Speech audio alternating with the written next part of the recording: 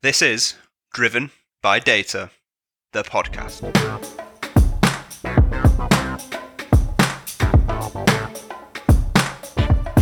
Welcome back to another episode of Driven by Data, the podcast, Season 2, powered by Orbition Group and hosted by me, Kyle Winterbottom. We're delighted to bring you another season of Driven by Data, the podcast, which boasts even more data analytics and AI thought leaders from across the globe. Our aim remains the same, to uncover how some of the most prominent leaders within the data analytics community tackle our industry's most trending topics, told in order to share knowledge, ideas, and experience, and just as in Season 1, to give back to the global data and analytics community. So sit back, relax, and enjoy this episode. Welcome to Driven by Data, the podcast, Season 2. Today, I'm delighted to be joined by Niladri Dutta, who is the Global Director, Head of AI Ideation, Data Strategy, and Technical Sales for Managed Service IT and ADM. Niladri, I think I got that right. That's right. Good. Okay, perfect. That was a good start. That was a mouthful, but there you go. So where we always start, Niladri, is by asking our guests to give themselves a brief introduction into their background and journey up until this point, if you'd be so kind. Right. So thank you, Kyle. It's a pleasure to be part of this podcast and being hosted by you. So I had rather a fascinating journey for the past close to 18 plus years working in consulting, advisory, product management, innovation, and project delivery across telecom and ICT and tech industries, working in a variety of markets with a variety of customers, predominantly, leading or led by telco and telco-led customers across the globe. Of course, when you look at this industry, telecom and ICT, it's a very complex industry. I had the good fortune to work across business, IT, networks, operations, and transformation, as we all know, is an overused word. And I had the good fortune to work in transformation project, which is cutting across all of these functions in these different markets, which has given me a kind of a strong experience and expertise in building my capability and knowledge, improving the value of the solutions that I envisage while I develop them for my company. Nice. A lot in there to digest, Niladri. So I'm looking forward to getting into this. I guess before we jump into this, obviously, I've done on a day-to-day level, I've done quite a lot of work with Ericsson over the years, and I think the thing that surprised me prior to working with Ericsson was that I didn't realize how big Ericsson was. There's so much going on there. So for I guess, and I believe that most people probably don't realize how big Ericsson is/are. So just tell us a little bit about Ericsson in terms of, the global capacity and scale, and then I guess where your role sits within the business and, ultimately what you're there to achieve. Sure. I think as a company, we are about 100,000 plus minus people spread across almost all countries within the globe. Given the fact that we are a 120 plus year old company, right? So it speaks volumes of our capability, footprint, and the diversity that we bring in as a company. Personally, I think it's a great brand, very well respected across the spectrum within the telecom and ICT industry. We work across networks and software and IT functions within typical telco setup, which essentially means that we work with both CTOs and CIOs of our customers, and even COOs and CDOs in today's day and age. So that obviously brings us to the portfolio of offerings that Ericsson has, and that's where the diversity even amplifies, because we have a wide range of products and services that we offer to our customers across the globe. And I think the volume of products and services actually magnifies the footprint that Ericsson has as an organization, not sheerly by number of employees, because given the fact a lot of other organizations might have more number of employees, but given the diversity that we bring in, very few companies can match the diversity. And as the tagline goes, we really believe in Imagine Possible. That's the tagline that we have. As a company, we have three main business units. We have network services, digital services, and managed services. I used to be part of the digital services organization during my first stint with Ericsson when I was in the Middle East and Africa, based in Dubai. I was a principal consultant, owning and heading the operational transformation consulting. But in my present stint, I work with the managed services practice, sitting in the managed services IT service line, and heading AI innovation, ideation, data strategy, and tech sales for the IT and ADM business, for the business area function. And of course, as we know that we have 4 or 5 main market areas that we cater to, starting from North America, Latin America, Europe, Middle East, Africa, and India, Oceania, and Asia.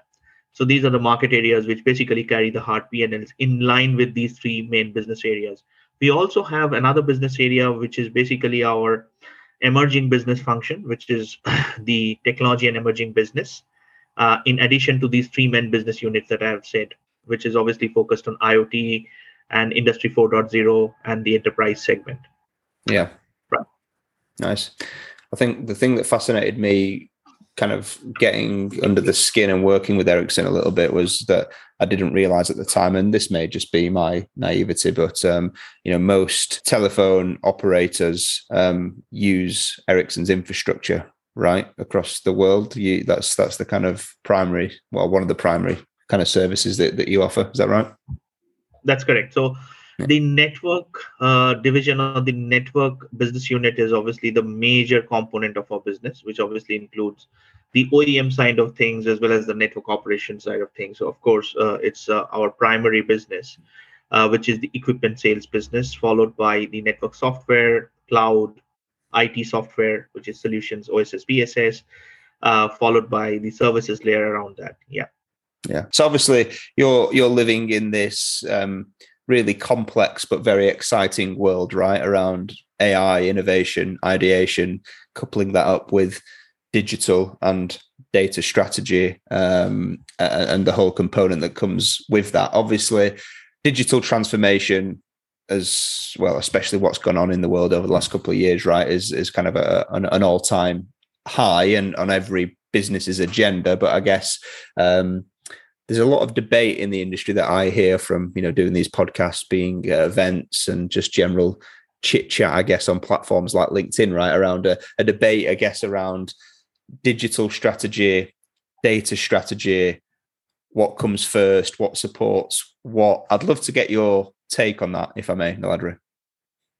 Sure, Kyle. I think one thing which we must understand in this whole digitization journey, which is right now on an overdrive. And this is a cross-industry phenomena, may be very visible in telco, but equally visible in other industries. But to each industry, there is a different connotation of, or rather an implication of this particular transformation when it comes to digital. Some may just take into consideration a portal or an app development as digital. Some may look into a complete business transformation as digital. And that is a reflection of the naivety of the business, or the maturity of the business models that are witnessed across industries. Fortunately, I work in an industry where it's not naive, it's extremely complex, given the legacy of our customers that mostly they are into the business for more than 50, 60, 70, or even 100 odd years. And therefore, they are battling a perception issue. And telcos of today, they want to be called as service enablers or digital players rather than service providers and connectivity players. Nobody wants to call themselves as a telecom operator any longer. Everybody wants to call themselves digital services players. And there's a reason for that. It's been hard, but they have soon realized that, just to be playing at the connectivity space will not yield the ROI of the investments that they are expecting. And the prima facie reason is introduction of digital transformation and the disruptors like the AWSs, the Microsofts, and the Googles of the world, who have changed the game in a very different way. And in this new paradigm, There is no strategy without digital. So, in my view, um, everything comes top down. So, it has to be the business model. And if the business model is driven by digital, we need to understand the new ways of working and define the enablement, or let's say the platform driven business model in our language, which is understood by our industry. So digital strategy should be enablement strategy. It should be an ecosystem led strategy, which would be largely governed and managed by platforms and solutions. And that's the core of everything. So when you have that strategy chalked out, you create a blueprint around that digital enablement, platform enablement, whatever we want to call it, and then followed by defining a new target operating model. Once we do that, the core IT enterprise architecture then comes in and aligns with this new digital enablement business model. And that's where I would like to iterate or reiterate where most companies go wrong, because they tend to take up the IT strategy or the digital IT strategy without aligning the core business strategy. And that shouldn't be the case. I think it's important to understand the platform enabled business model first, create a blueprint of the operating model, and then create an end to end IT architecture blueprint. Once we have that, then it's far easier to create a very specific data or AI strategy around the IT strategy. So it has to be top down, right from your business model to your operating model to your IT strategy to your enterprise architecture, and then down to your data strategy. And it should always have two sides of it. It should have a strategic perspective. It should also have a tactical perspective, given the high priority, low hanging fruits for you as an organization, depending on your priorities as an industry. Yeah, absolutely. That makes perfect sense. I mean, I always find it fascinating, right? Because we're in this world where we're constantly now talking about value and ROI on the investments our organizations are making. And that's probably been driven by the fact that there's been, or perceived to have been, a lot of failure, right, in terms of the value that's been driven out of these type of data and analytics or AI initiatives. And that's led us to this point where now everything is quite focused on ROI, as it probably, quite rightly they should be, right? Which is interesting. So effectively what you're saying there, start with the business strategy, which my point was, it's interesting because that's what we all know that, yet for some reason not many organizations do that, as to your point, right? They often start the other way around in terms of the digital and IT strategy first and then work up towards the business strategy. Why do you think that is? Is that just because it's often easier as a starting point, or are we just kind of sucked into the technology piece? No, I think the reality of the situation is the CIOs of all organization function, irrespective of the industry, is perceived as a cost center function, and it's not a profit center function. And therefore, the priorities of the CIO is to make, his or her importance with regards to the directives as received from the business, right? And in that process, somewhere the tactical priorities supersede the strategic priorities, and therefore people tend to not follow the best practice and try to focus on that short-term goal. And what happens is it may work in the short term, but it may not work in the long term because it is not really sustainable, because you keep adding changes after changes, modifications after modifications on top of that a strategy, which is a data strategy or an IT strategy, irrespective of really knowing how long will it sustain, because the business is dynamic, the business is not static. And let's not forget that IT does not drive business drives IT. So we must not try to change the grammar or let's say the modus operandi of how things should look like. And when you are trying to implement a strategy, of course you can take a balanced approach by looking at short-term priorities as well, but they need to align to some kind of a business imperative. Otherwise, simply by aligning for the sake of aligning because others are doing and because the industry is needing, will not fetch you the exact benefits as expected. As a simple example, if I may talk of digitalization, In most industries today, people are going with an e-commerce platform without realizing how much that platform is really adding business value. There is an investment, there is a cost, and there is obviously a maintenance attached to that particular platform, right? Now, not all businesses, of course, most businesses today would love to have a marketplace or an e-commerce platform kind of a construct, but not all businesses would actually get affected by an e-commerce or a marketplace kind of a platform. There is still people to people contact, people to people word of mouth, which plays a significant role, right? For example, the wholesale side of business, right? The B2B side of business. A website might play a better role, but not necessarily a portal. On the other side, if you're looking at a B2C kind of a construct, which is really led by consumer driven, which is also telecom and primarily retail, or even the consumer space, right? Or even the white goods industry. That's where I think e-commerce or marketplace have a much major role to play. So the fact of the matter is, if you're investing in solutions, platforms, mobile apps, that's not always digital, because if you're doing it for the requirement of business, yes, it is digital. But if you're doing it for the sake of doing it because others are doing it, it's not really digital.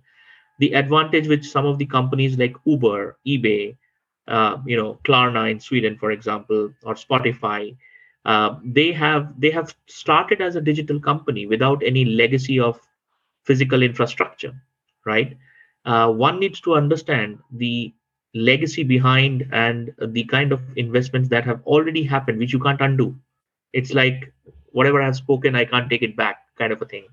So we need to be cognizant of the fact, at the same time, take a very pragmatic view and take a long-term sustained view. I think because of too much continued pressure on the CIO, CDO organizations in today's day and age, people are becoming more tactical because they want to have a tick in the box kind of a thing for complying to a particular technology, but that's not necessarily the right strategy. Yeah, I mean, I couldn't agree more, and I think that applies across the spectrum, right? That's the same in the world of pure data analytics and artificial intelligence, and we see a lot of that happen, right, where businesses go on this journey because there's an obligation, there's a peer pressure to be seen, to be heard, to be seen to be doing this type of stuff, and feeling like if we're not, then we're going to get left behind. And obviously that's driven the wrong way around, right? Because if it's not advantageous and valuable to the business, then it's not the right thing to do. I think the legacy thing obviously plays a really big part in this, right? Because I guess, the traditional banking system is probably a great example, right? There's all these organizations popped up around the world, here in, the Starling banks and the Monzos, for example, here in the UK, where, or the Revoluts, right, out in Europe, where, the speed by which they can service their customers is unbelievable in comparison to your traditional bank, right? So I remember when I signed up for the business account here with Starling, I think in 20 minutes I was done, right? It was all done on an app, took a picture, a video, done, card through the post a day later, or whatever the case may be. I tried to get a new debit card from our traditional bank here in the UK, and it takes a week. I get a letter through the post, I've got to sign for it and send it back, and then another week later I get my card. And it's kind of just like the operating models by which these businesses work is just so far apart, but there's obviously a reason for that. And I think obviously that comes down to legacy processes and systems, and as you said, things that have been implemented and paid for that it's easier said than done to just undo, right? Right. And also, Kyle, one important aspect you give the banking example, which is where a classic case, it's an industry which can see Gen X, Gen Y, and Gen Z people. So I think the Gen Zs would obviously prefer not to ever reach a bank, for them the bank is through the app itself. But if you look at the Gen X people, or even prior to Gen X people, who are in their late 60s, early 70s, they still prefer that kind of a people-to-people connect. They don't want to be necessarily driven by everything through an app. They still prefer the human touch. And I think it's important to acknowledge both sets of customers because both are valuable to the bank as an enterprise, right? Yeah, of course, the transformation is happening and happening thick and fast. So people are now upgrading to the new ways of working, and that's where I said, I think physically digital is the new mantra. So you will always have a phygital world. So you are half physical, half digital. I think that's the new mantra going forward. Some of the new businesses, especially in diverse markets like India, South Asia, in the Middle East, you will always have a physical plus a digital connect. It will not be fully digital. It will never be fully digital. That's also to do with the cultural construct in these territories. Yeah, absolutely. Makes sense. I know that when we spoke offline, one of the things that really intrigued me was, you talked a lot around an organization's DNA, right? And how the operating model needs to fit with that, and it all needs to align, and it needs to be the right thing, et cetera, et cetera. So I guess, how does kind of in your world data strategy support that digital transformation in terms of the organization's DNA, if that makes sense? Right. So I think it's a very interesting question, Kyle. So, as I said, that there is no strategy without digital, and there is no digital without data. So that's what I truly believe in. So if you look at digital, primarily digital in today's day and age is largely cloudification, application modernization, and data, AI, and automation. I think these are the prima facie investments, if I may say so, in the digital space, given the fact whatever agenda is in the minds of a CIO or a CDO, right? Now, to your perspective, which you just asked me, that I believe that without data or without proper usage or culmination of intelligence extraction from the data, there is no objectivity in terms of arriving at specific decision points, because every organization is tending to be data driven. And data driven does not necessarily mean data driven in just decision making, data driven in its business, data driven in its overall operations. And the operating model is nothing but a blueprint, which is a reference point for you to look at your operations holistically, which obviously includes people, process, technology, infrastructure, dimension, sourcing alliance, customer centricity, and all of it, right? And each organization will have a driver for their operating model. For me, the driver can be operational efficiency. For somebody else, it can be customer centricity. For somebody, it can be simply, go to market and revenue maximization, depending on, what's the smooth strategy that the organization adopts. And that's where it's fundamental that the operating model must align with the overall business model.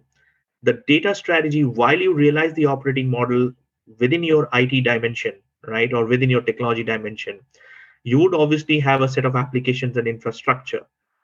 Our imperative is to ensure that whatever data is getting generated, extracted, or consumed in that whole ecosystem within application, infra, within the tech layer, is getting properly channelized. That's the prima facie agenda of data strategy. I mean, a lot of people talk about, imbibing new technologies. For me, if you already have an existing system in place, which is actually helping you to create objectivity within your data, you don't need to invest further in technology. You perhaps need to relook at the utilization matrix in terms of the data platform and the AI platform that potentially you have. I can give you examples of customers that I work with who have all the best technologies, but they hardly use 20% of it.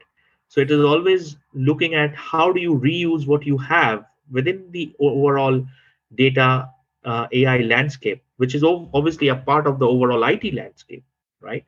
So you might have a fancy visualization tool, you might have a fancy automation platform, you might have a fancy ETL platform or a ELT platform. You might also have a fancy data lake hosted on cloud, but are you properly utilizing all aspects of it to its full potential? There's no point in just incorporating technology after technology without really using its full potential and capability. And that's what I believe in. So large part of the data strategy obviously needs to align with the driver of the operating model. A large part of the data strategy also needs to look at into the data enablement part of it, right? And when you look at data enablement, that's where you bring in your automation and AI. It's not always the case that every problem would be solved by AI or automation, but the enablement of data should be the key driver.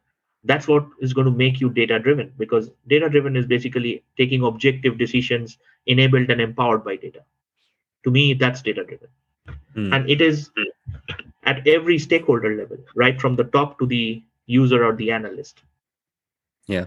That's really interesting. So I don't know, you know, we talked about data driven, right? And obviously there's a lot of people out there that very disappointingly for me, after I labeled the podcast Driven by Data, told me that they didn't like that data driven concept and it should be data enabled or or data led or whatever the case may be. But I know you spoke previously about kind of rule driven decision making, right? And I think it's important that we understand that, because ultimately there's a lot of talk, and we talk a lot about data, and we talk a lot about the platforms and the technologies that allow us to utilize data. But ultimately, beneath all of that, we're trying to get to a point of allowing our businesses to ultimately make better decisions, right? That's the whole purpose behind this, to become better businesses, right? Whether that's, you know, reducing cost or improving revenues or new products or, you know, mitigating risk or whatever the case may be.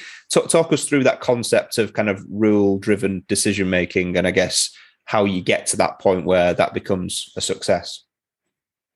Absolutely. So I think my idea of rule-driven decision making is predominantly applicable in operational transformation and operational strategy in large managed services-led contracts. Not necessarily applicable for digital implementation or implementation of maybe BI solutions. Most of the data platforms or solutions that you see today, they are focused towards the business stakeholders: CFO, CBO, CMO, chief sales, especially in the telco world. There's very little use of the same platform and extension, or rather extending the usage of the same platform within the CIO organization from an operational standpoint. It's always implementation that supersedes. That's nothing wrong, because that's the way people have been doing BI for last 30 years, 30 years, right? But for me, the rule-driven decision making is particularly applicable in the context of operational intelligence or operational analytics, and I think that's where organizations must relook into. Especially when you talk of smart operations, right? How do you want to make your network operations smart or your IT operations smart? You can only do it in three ways. You can only do it by introducing automation through RPA, RPA, which is a very common standard practice, which you do at the SOP level, standard operating procedures level. You can obviously do it through AI by bringing in cognitive intelligence through supervised and unsupervised learning, by deploying certain statistical models on top of certain data points that you want to forecast and predict, and ensure that the system learns from it and self-learns it and does not repeat the same mistake. But most essentially, the superset is around data itself, which is analytics, because I truly believe that AI is a part of data. Data is not a part of AI. So I think data analytics is the father, which is basically looking into both cognitive and non-cognitive aspects. And I think AI is really focusing on the cognitive layer, and people do talk a lot on cognitive because that's kind of cool. Rule-driven decision making is really looking into data and analytics holistically, whether it is non-cognitive or cognitive, irrespective. And that's primarily looking at managing processes which are being outsourced. When you typically get into a build, operate, transfer kind of a model, and you outsource a particular process and you transition out and you run it from your premises, and you have a typical help desk or let's say a large operational support function which is running across your level 1, level 2, and level 3. How does that particular core business process that you're outsourcing is in collaboration or in sync with certain data that is getting generated out of that process itself, which obviously is managed through that application that is being outsourced? So for example, if you're managing a contact center and there are multiple applications within the contact center, and you're basically providing and application support of that particular contact center application, there are certain data or critical data that gets generated within that application layer itself. So for me, that application is nothing but a set of processes which are getting automated through that application, having a specific set of rules. And rule-driven decision making is essentially looking at data quality parameters, or rather data efficiency parameters, which are driving the efficacy and efficiency of that business rule itself. So it's basically integrating your process and data together, bringing process data together in a common construct, and enabling operations in a much more smarter way, where process and data can work together at tandem and arrive at an inferential decision making for that particular analyst who's basically trying to resolve an operational issue. Yeah, that makes sense. I guess when you get to that point, then, right? Obviously, I think everything we're talking about here kind of ties back in some way to achieving operational excellence, right? Correct. So what are in your mind the key components to kind of, if you were to think about this holistically and give advice to people that are, in the midst of this journey, let's say, what are the key components in achieving operational excellence within that kind of, sphere of digital transformation, as it were? I think the prima facie importance is to ensure that whatever performance KPIs you're managing, they are affecting some kind of a business indicator or a business KPI as well. Because largely in operations, we are too tactical sometimes, and we tend to focus too much on our operational KPI without keeping in mind that how many of these operational KPIs are actually affecting some kind of a business indicator for the CXO balance scorecard. I think that's very important. And in between the operational layer and the business layer, obviously you have the service layer as well. So where your SLAs and OLAs are getting constructed, where your customer centricity and service quality is getting constructed. So a large part of these data that we are trying to capture and ensure that they are getting reoriented or redirected the right way to ensure process data synergy is happening and it's directing the rule in the right way that it should. The integrity of that will be maintained once it is in sync with the service KPI or the operational KPI at the lowest level. But most importantly, when you talk of transformation, it has to impact a particular business matrix at the top, right? That can be a cost matrix or that can be a revenue matrix. It doesn't matter. So, for example, if efficiency is a cost matrix, and I have a bunch of 50 operational level KPIs which I'm managing in my operations, I must ensure that whatever I'm managing, there are critical data points which I'm capturing in my operations, which is basically helping in better management of those maybe 50 operational KPIs, which are cumulatively rolling up to maybe 10 or 15 service KPIs, which eventually rolls up to maybe one cost or one profit or one revenue related KPI for the business. That's very, very significant. And that is really achieving true data-driven operations, because you have data inflection points within your operations which are impacting your business parameters, which is eventually helping the CXO in decision making.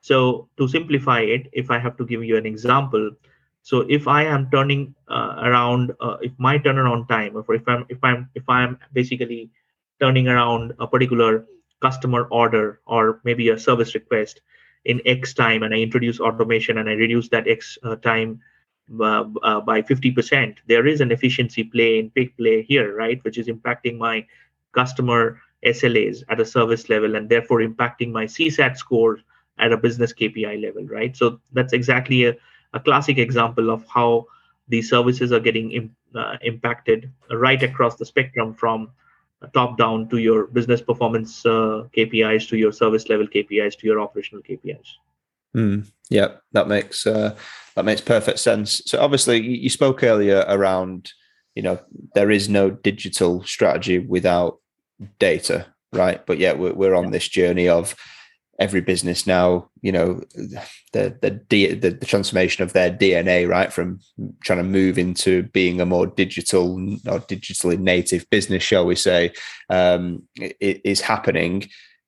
What role is data and AI playing through that journey? I think a major role is creating value differentiation. That's a simplistic answer. So whether you talk of any digital customer life cycle, you want to provide a particular service or a particular product to a customer, ensure that it's available at your fingertips, you definitely need data. You definitely need the critical data point which drives the cross-sell, upsell of those products and services. You talk of, omni-channel experience, exact quality of service across levels. Those are obviously met only possible if you have the right set of data available, which would be driving those kind of SLAs and OLAs going forward. You talk of operational excellence, the way you're delivering your large-scale operations and you're meeting your SKPIs and OKPIs and BKPIs, which I said earlier. You definitely need data at your fingertips, right from your operational analyst to your service delivery managers to your chief of operations, who would be knowing and having a complete transparent visibility of that. You talk of integrating your front office to your back office solutions in any industry. I mean, you look at front office being the customer facing and the back office being the billing, financial settlements. You talk of integrating front office and back office together.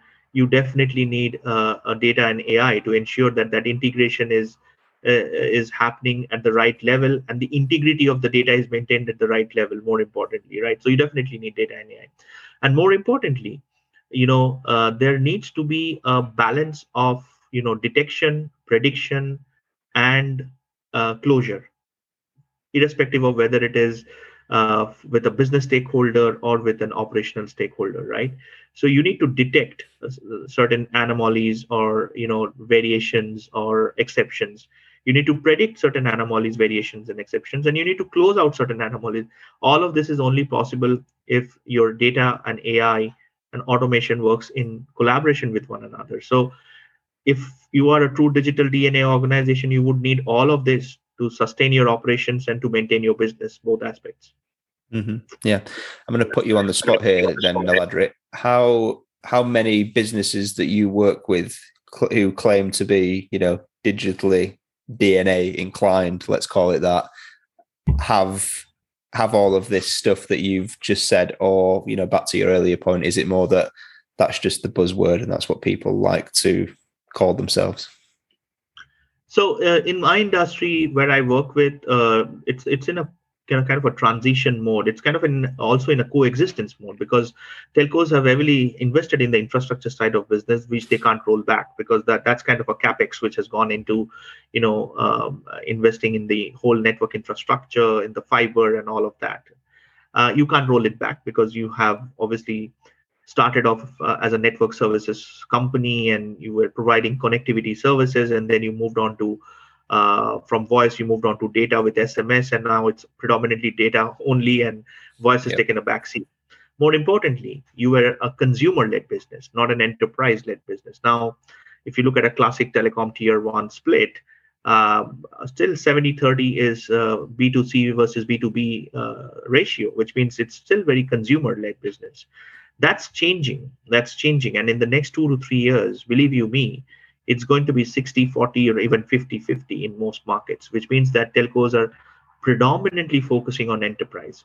And that's going to happen with this whole digital ecosystem coming into play with 5G and the focus on enterprise with 5G. So telcos would be partnering with tech companies, telcos would be competing with tech companies, and telcos would be selling with tech companies. So that's going to happen, and that's going to be a massive transition that's going to be witnessed.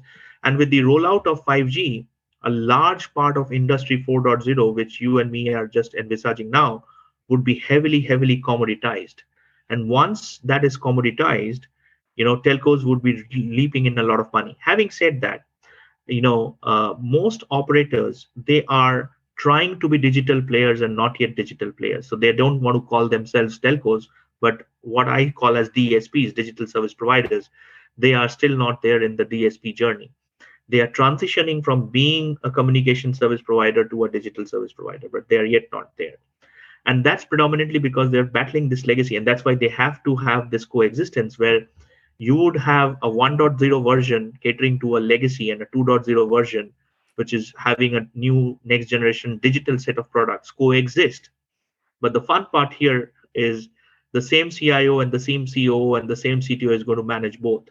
And that's the challenge. So from a CIO construct, he needs one unified system, a one CRM system or a one ERP system or a one billing system or a one point of sale system kind of a thing, which more often than not is a wish list, because the kind of digital products that you are trying to sell and market is primarily targeted towards your B2B and not towards B2C. That's the difference.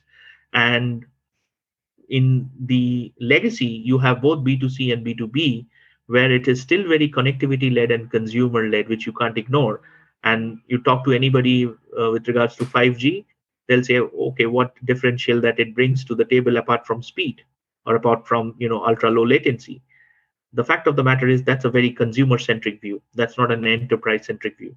The moment you bring up the B2B ecosystem into play, it becomes a completely different game, where you are partnering with a telecom operator to sell to a bank, to a retail company, to a healthcare provider, or to any other industry. So that the whole ecosystem is changing, because you're rolling out massive IoT related use cases for industries which were never thought of earlier. So telcos would not have sold to a healthcare company applications and services earlier, but now they are able to.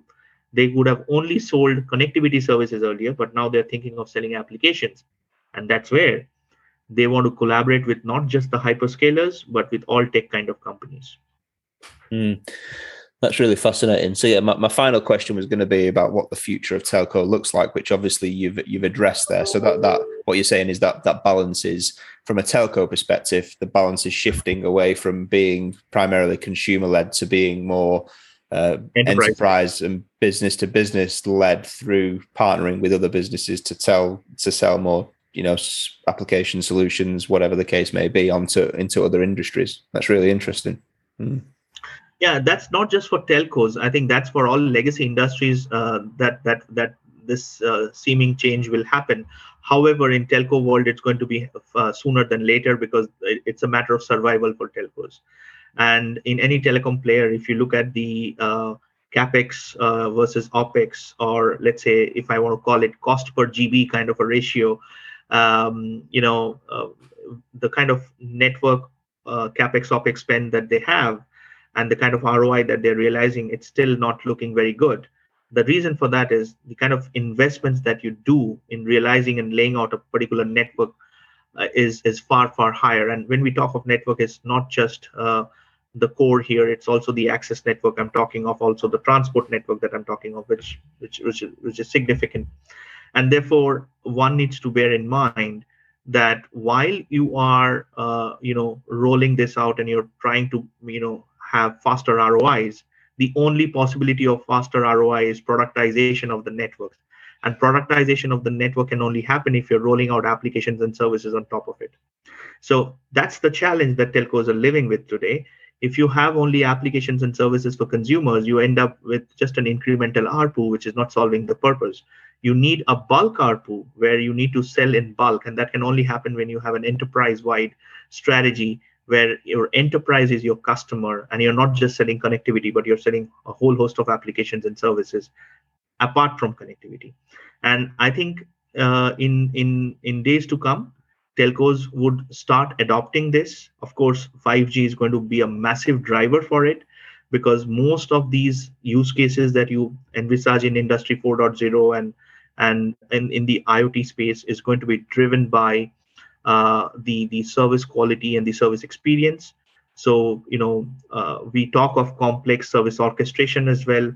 I don't want to get too technical here, but I'm just going to say that it's not easy when you have a hybrid environment with half things on the cloud and half things on-prem. So one needs to bear in mind that security and privacy also will play a major factor. Despite that, telcos will go all out to drive this whole enterprise business, because that's the only mode of survival for them. Yeah, that makes a lot of sense. Last question then, elaborate, where does the kind of talking point around data monetization sit within all of this, in terms of the future of I guess, we're talking telco here, but as you said, this is kind of applicable across multiple industries. Yeah. It's just more pressing for telcos, I guess. But, there's a lot of talk in the industry, right, about trying to put tangible numbers on ROI of our data analytics initiatives. This sounds, I guess as soon as you move into the kind of digital space on this journey, does it become a little bit more transparent, shall we say, around how you kind of, you're monetizing your data initiatives?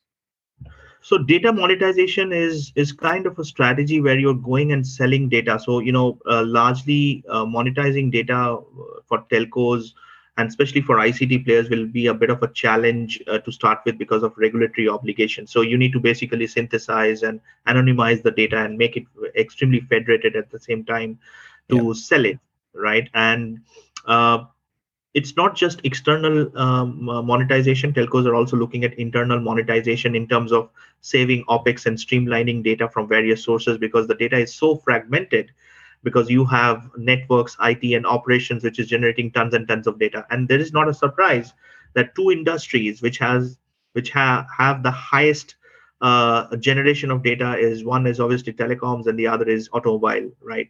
And both these industries are looking to, it's not banking and financial services, by the way. And both these industries, that's a number two. And both these industries are trying to monetize the data heavily. Now, monetization of data can, as I said, can happen in two different ways. It can obviously be an internal monetization where you're basically doing an ETL or an ELT to streamline and anonymize and synthesize the data for making it ready for consumption. And the other is where you're going and actually selling data.